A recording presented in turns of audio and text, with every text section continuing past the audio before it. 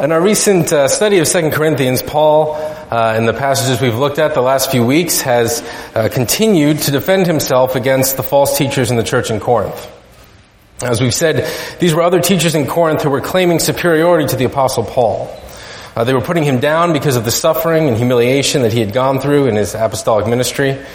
They were promoting themselves as superior apostles, ones who were blessed with power and strength. In the portion of 2 Corinthians that comes right before our text this evening, Paul has gone on a long, ironic attack and correction of these false teachers, whom he sarcastically refers to a few times as the super apostles. He's also confronted the Corinthians who've been so sympathetic to these false teachers. Paul's dealt with their false accusations against him. He's confronted the Corinthians' captivity to the world's esteem. And he's presented to them a Christian theology of weakness in all of the passages that have led up to what we'll look at tonight. And now, in our text tonight, he turns to his relationship with the Corinthians more personally. Now he gets to the question of the fundamental nature of his relationship with them. And in doing that, he puts forth a picture for them, and also for us, of what Christian relationships are supposed to look like. And so with that in mind, let's turn to 2 Corinthians chapter 12, verses 11 through 19. The Apostle Paul writes, "I have been a fool. You forced me to do it, for I ought to have been commended by you. For I was not at all inferior to these super apostles, even though I am nothing. The signs of a true apostle were performed among you with utmost patience, with signs and wonders and mighty works. For in what were you less favored than the rest of the churches, except that I myself did not burden you? Forgive me this wrong. Here, for the third time, I am ready to come to you, and I will not burden you, for I seek not what is yours, but you. For children are not obligated to save up for their parents, but parents for their children. I will most gladly spend and be spent for your souls. If I love you more, am I to be loved less?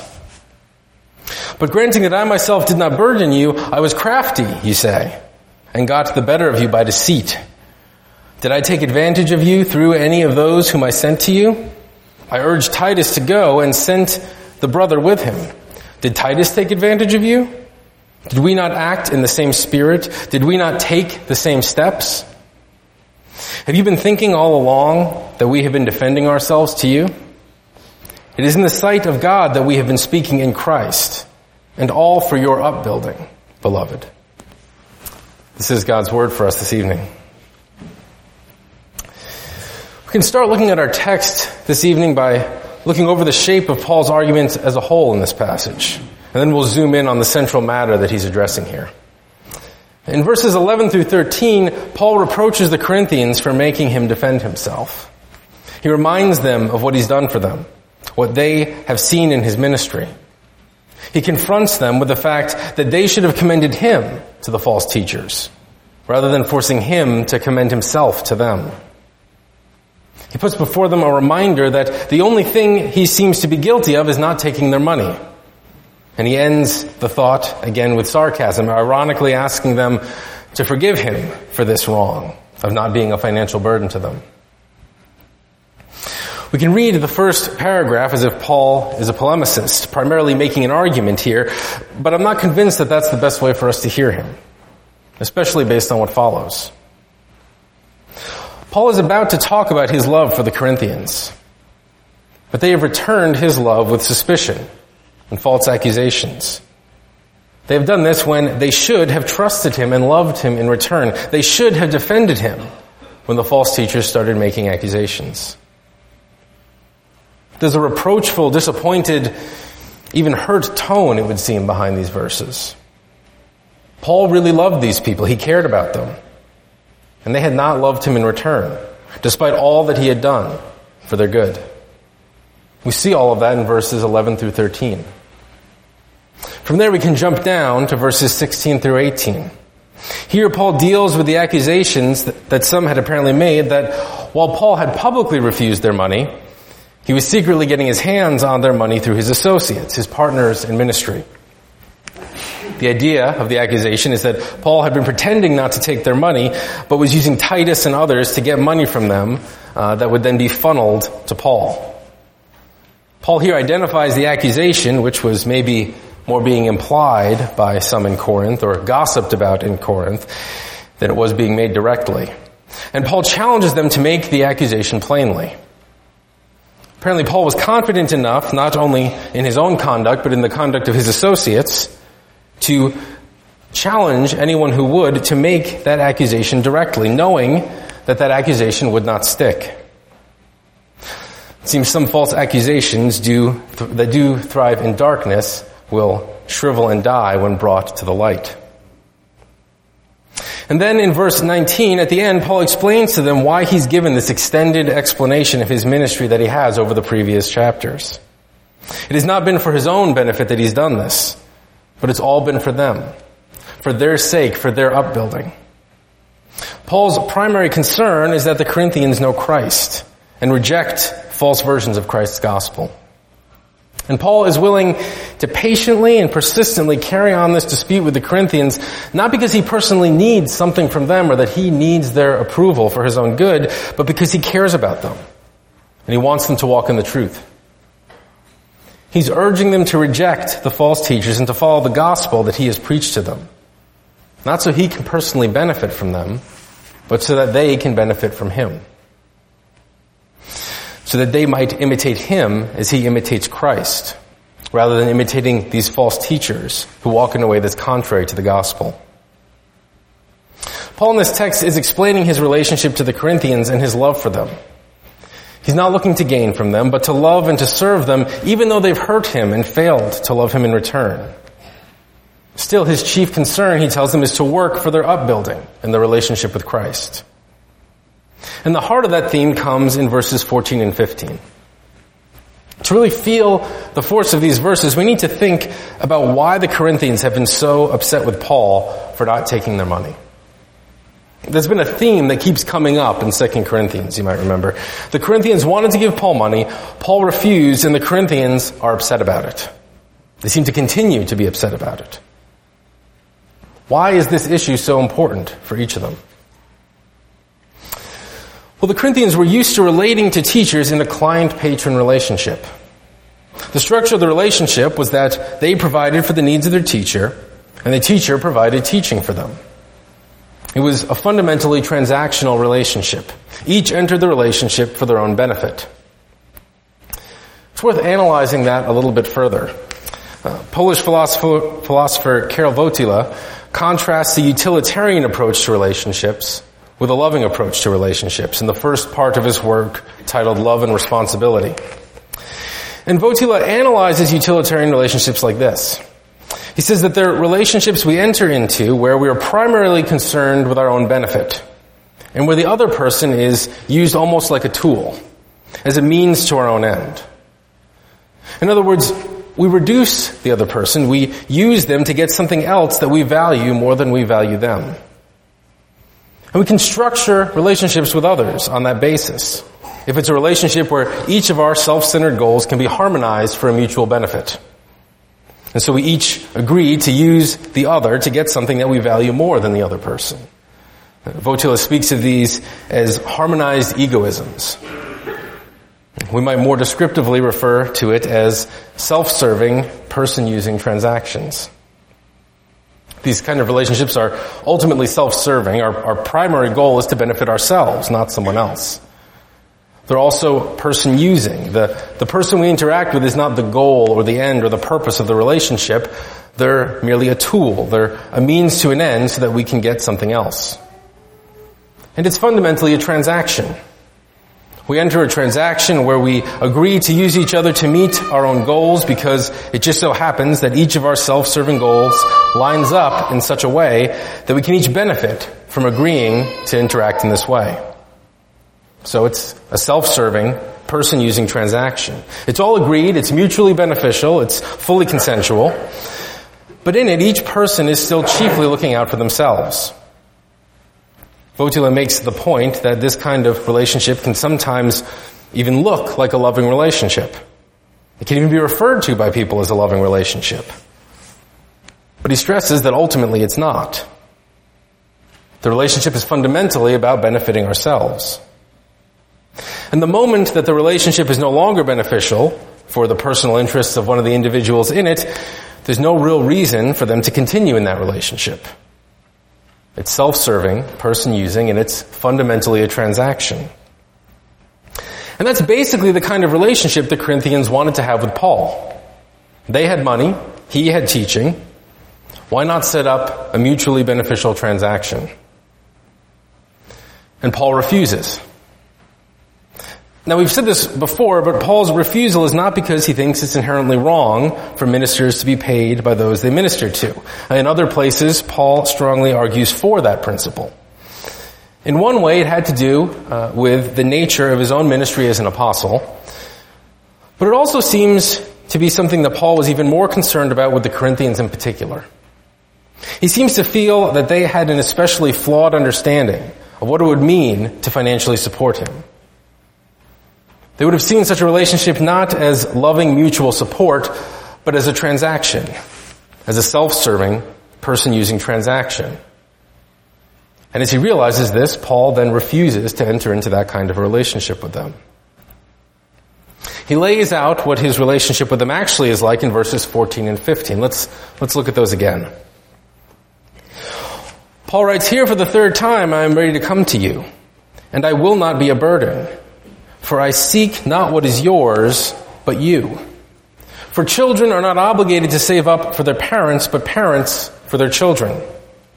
I will most gladly spend and be spent for your souls. If I love you more, am I to be loved less?" What is Paul saying here? What is he telling us about this relationship? Well, first he says that his relationship to them is one of love, not a transaction. He says that at the end of verse 15. You might ask, then what does that loving relationship look like? Well, in the first half of verse 15, he says that it's one where he not only spends what is his, but he spends his very self. He pours himself out for them, as he says somewhere else. So Paul spends himself, but that's not all that he says. There's also the question of what he's seeking in this relationship if it's not his own personal benefit. He tells us that in verse 14. He's seeking not what is theirs, not what he can get from them, but he's seeking them themselves. That is what love looks like. Karol Wojtyla describes this as a relationship in which we give ourselves as a gift to the other person, while seeking them as a person and seeking their good above other things. We might refer to this in contrast with a self-serving person-using transaction as a self-giving, person-seeking act of love. First, it's self-giving. It's willing to spend and to be spent, willing to pour out not just one's possessions, but even one's very self. Second, it's something that's person-seeking. It seeks not what it can get from other people, but it seeks the person as being more valuable than anything that we might get from them. And third, it is love. It's not a transaction, but it's love in the biblical Christian sense. Self-giving, person-seeking love. That's the kind of relationship that Paul says is right between him and the Corinthians. Far from being like the way a client relates to their patron, he says it's much more like the way that a father relates to his child. And Paul wasn't making up this model of self-giving, person-seeking love. It finds its root and foundation not only in the gospel, but even in the nature of God. God, the Bible teaches us, is a Trinity. 3 persons united as one God.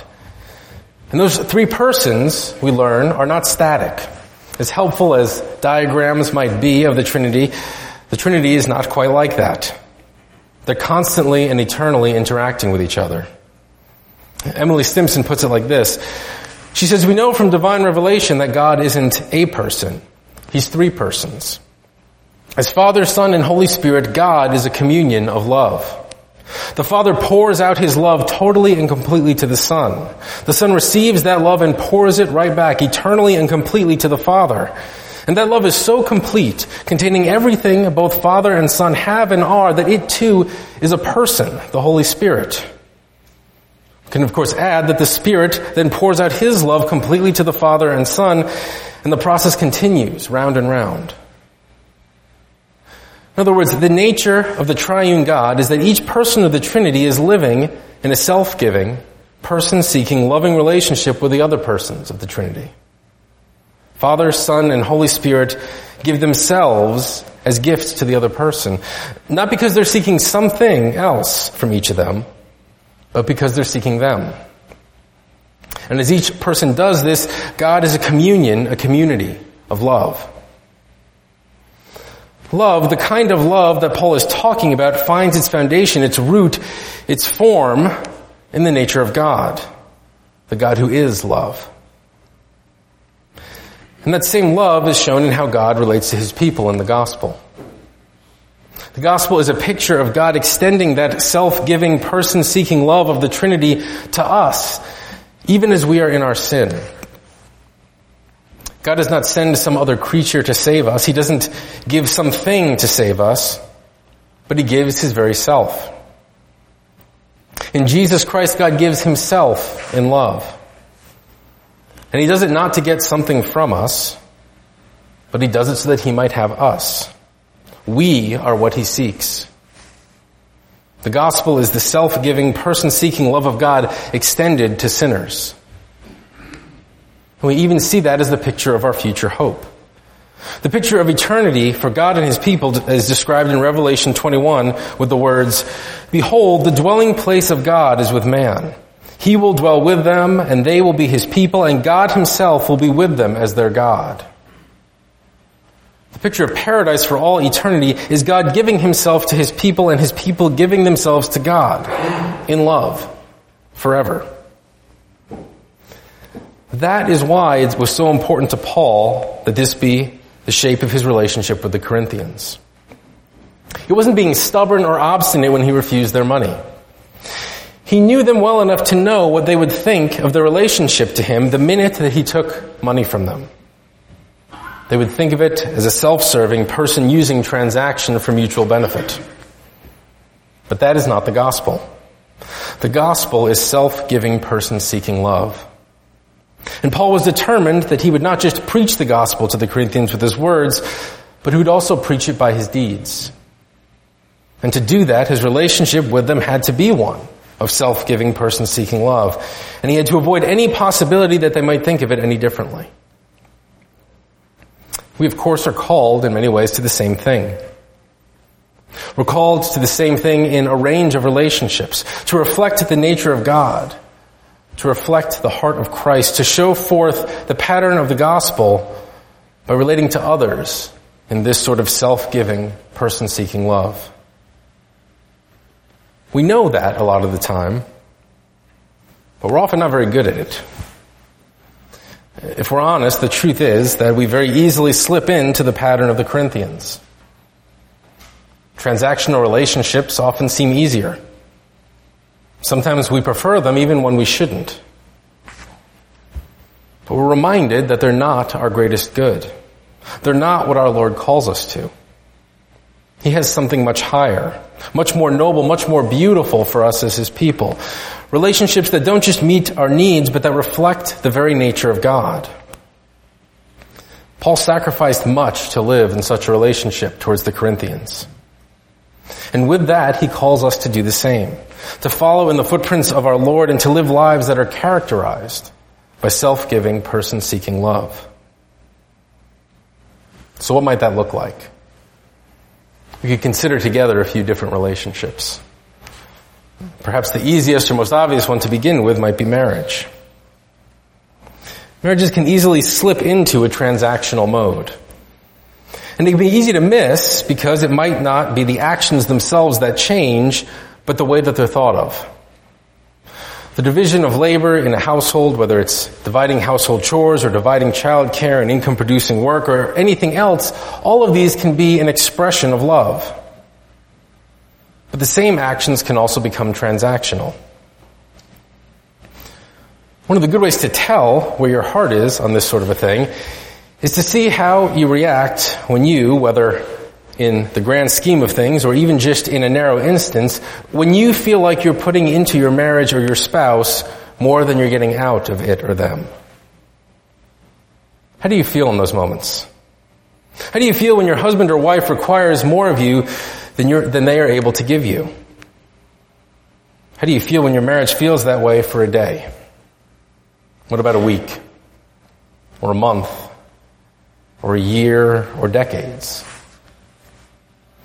How do you feel when something about them or their lives holds you back rather than propels you forward? I think in those instances, most of us can get angry. And when we do, it reveals something about the way that we think about our marriage. We may not ever consciously think it. We hopefully would never say it. But we often act as if our marriage is a self-serving, person-using transaction of mutual benefit. Our anger, when the cost of our marriage seems to be more than the benefit in that moment, our anger in those moments reveals the way that we think about it in our hearts.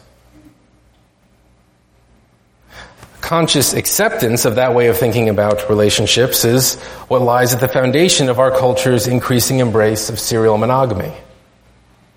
Romantic and sexual relationships become temporary alliances that last as long as both people feel that it benefits them. The hookup culture really just takes that same line of thinking one step further. Individual interactions can be assessed on a transactional basis. If they're mutually beneficial, then people say, why not? But the fundamental nature of those relationships is still self-serving use of the other person. It is people agreeing to mutually use each other. The Christian sexual ethic is not an arbitrary restriction of sexual expression and enjoyment. The Christian sexual ethic is a demand that no human being ever be used sexually as a mere tool, a mere means to an end, even if they consent to be used that way, even if it's in exchange for their equal ability to use the other person that way. In the Christian understanding, not even the other person's consent gives you the right to use them, to treat them as a mere means to an end in that way. The Christian sexual ethic demands that sex be self-giving and person-seeking.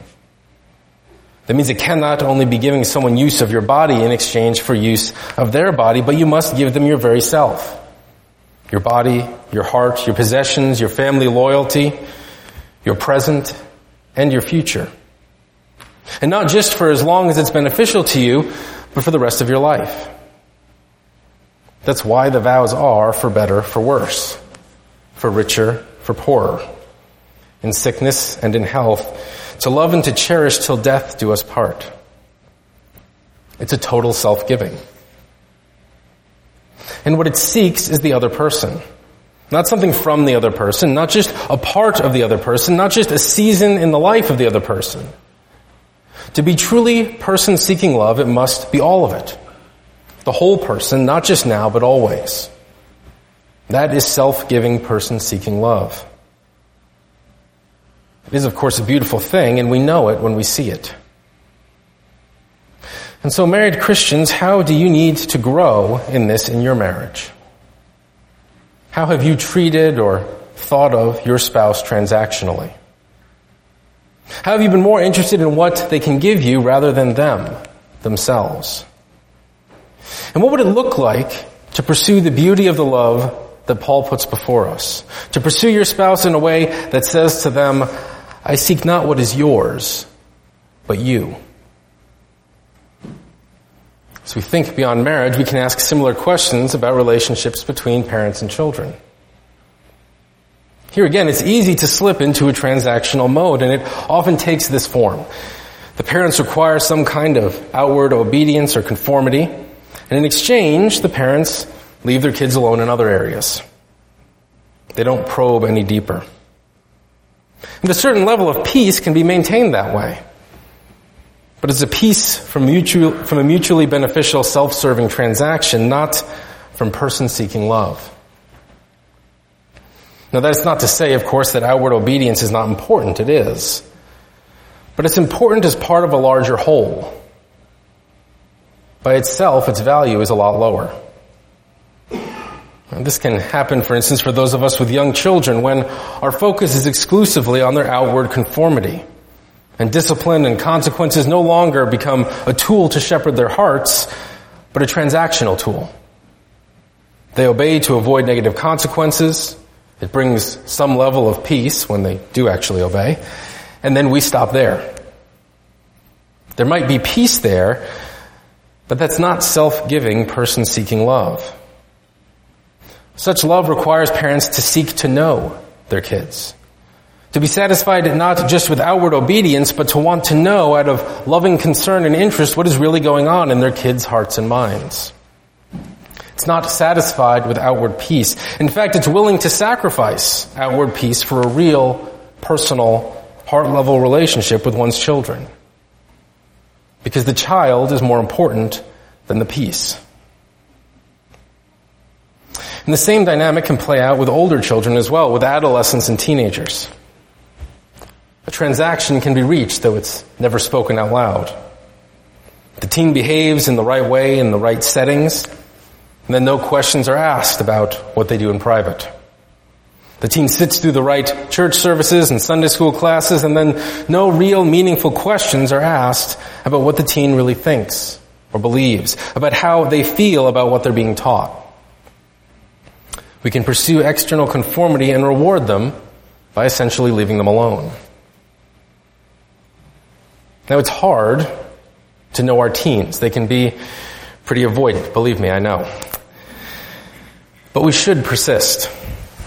We should persist, and we should be willing to be a pain in the neck if we have to be. We should persist not because we want to make sure that their conformity is consistent at every point, though we should care about that, not because we want to check for chinks in their behavior, but primarily because we want to know them. We want to know their hopes and their dreams. We want to know their fears and their anxieties. We want to know where they are with their beliefs and their doubts. We want to help them wrestle with their faith rather than demanding that they give the right answers externally. That is what self-giving, person-seeking love looks like. And all of this extends to friendships as well. Michael Brendan Doherty, who I seem to be on a bit of a kick on, I quoted him a few weeks ago, but he had an article just recently on what he calls the declining social treasury in our culture. He writes, "There's a paradox afflicting our politics. It's the contrast between increasing standards of living and increased social anxiety and unhappiness. You notice it in the headlines every day. By the normal measures, the economy is roaring. Unemployment continues to dive, wages are starting to creep up, the market is frothing. And yet as all these trends have gone in the right direction, your friends and neighbors insist that things are getting worse in America. The U.S. keeps slipping in rankings of its self-reported happiness.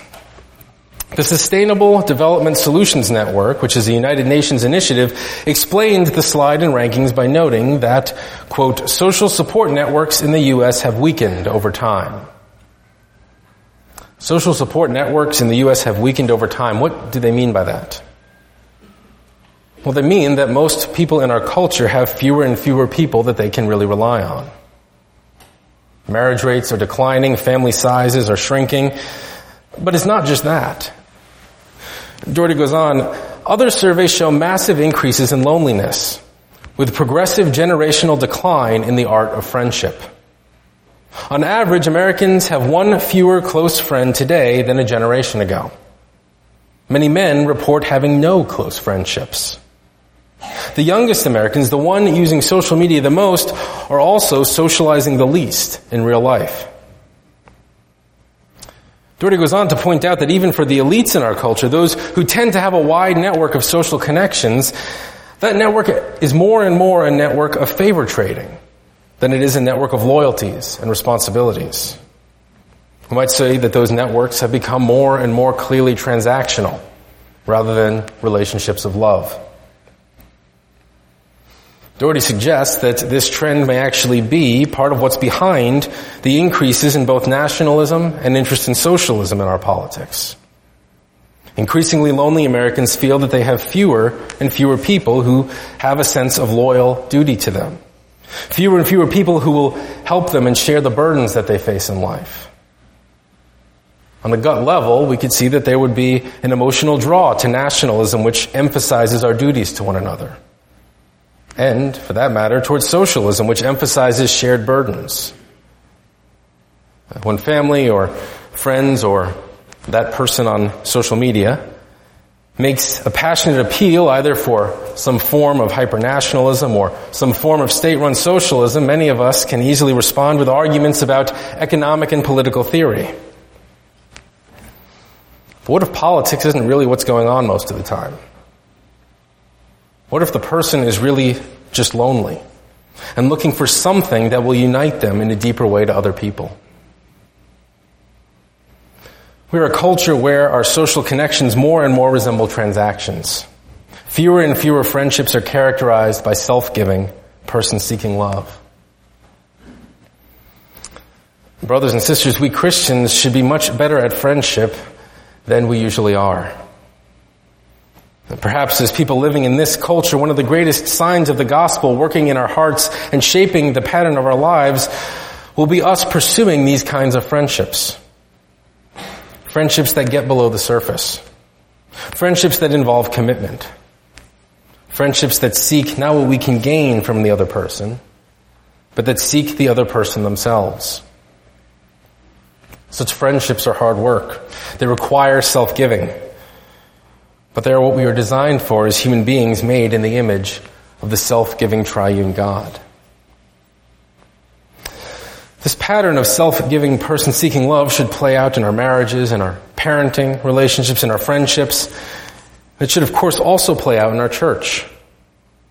And in particular, in how we relate to those that we minister to. As I've seen it unfold, as I've thought about it, I am excited about our Isaiah 58 ministries here at Faith Pres. I'm excited for our growing passion to minister to the local needs around us, to love our neighbors in tangible ways. I'm excited about our increasing desire to bring healing to those within our reach. I'm excited for us to grow and expand that kind of kingdom work in the months and years ahead. And as we do that, one thing that we must be careful about as we do such work is to make sure that it is an extension of the kind of love that Paul talks about here. We have to be willing to spend ourselves on this kind of work. We have to be willing to seek not just things from those that we serve, whether it's their approval or their thanks or even their conversion, but we need to genuinely seek them. We need to see them and care for them as persons, not projects. A person knows when they're being treated as a project. And they know that such treatment, even if it meets their felt need, still dehumanizes them a little bit. Because the person serving them is not really seeking them, but is seeking some sort of notch in their good works belt. And so, as we pursue these ministries, which the gospel calls us to, let us spend and be spent as a congregation serving those around us, preaching the gospel by our deeds, showing the mercy of the kingdom of Christ by what we do. And as we do that, let us always be sure that we are serving people made in the image of God first, recognizing their dignity and desiring to know them, not treating them as a means to an end, as a project for us to complete. Finally, this pattern of love should push us to reflect on our relationship with God. We far too often treat our relationship to God as a transaction. We give faith and obedience and maybe our tithe, and God gives us heaven and hopefully a relatively enjoyable and non-tragic life between now and then. But Paul's pattern of love points to Christ's. It points to God's. And it reminds us that God is more interested in you than in your obedience. He's more interested in you than in your doctrine. He's more interested in you even than your tithe. That doesn't mean that those things don't matter. Again, they do. But as we said this morning, they are to be an expression of a loving relationship, not items in a transaction. Our default can be trying to relate to God transactionally. But He's not related to us like that. He has given Himself, not just His things. He's shared his person with us, not just a set of spiritual benefits. He loves us with a self-giving, person-seeking love. Will we seek to love him the same way? Or like the Corinthians, will we try to turn it into a transaction? If we do try to make it a transaction, then, like Paul, God will resist us. It is a scary thing to really give ourselves to God, to reveal our heart to him in prayer, to seek his heart in Scripture, to focus on him as a person rather than as an idea when we come before him in worship. But that is what the gospel is. Paul implies in 2 Corinthians that our relationships reflect our view of the gospel. The false teachers sought out transactional relationships because, at the bottom of it all, they had a transactional view of the gospel. Paul sought out self-giving, person-seeking, loving relationships because that is how he viewed the gospel. We are all preaching by our deeds, by how we relate to those that God has placed in our lives. The question is not if we are preaching, but what we are preaching. Will we preach a false, self-interested, transactional gospel, or a self-giving gospel of love? What will we preach to our spouse? What will we preach to our kids? What will we preach to our friends? What will we preach to those that we minister to? What will we preach to the way that we relate to God? We possess the priceless pearl of the gospel. Christ has shown us the beauty of holiness. And so by his Spirit, may we lovingly give ourselves to the people that God has placed in our lives, seeking not what is theirs, but them. Amen.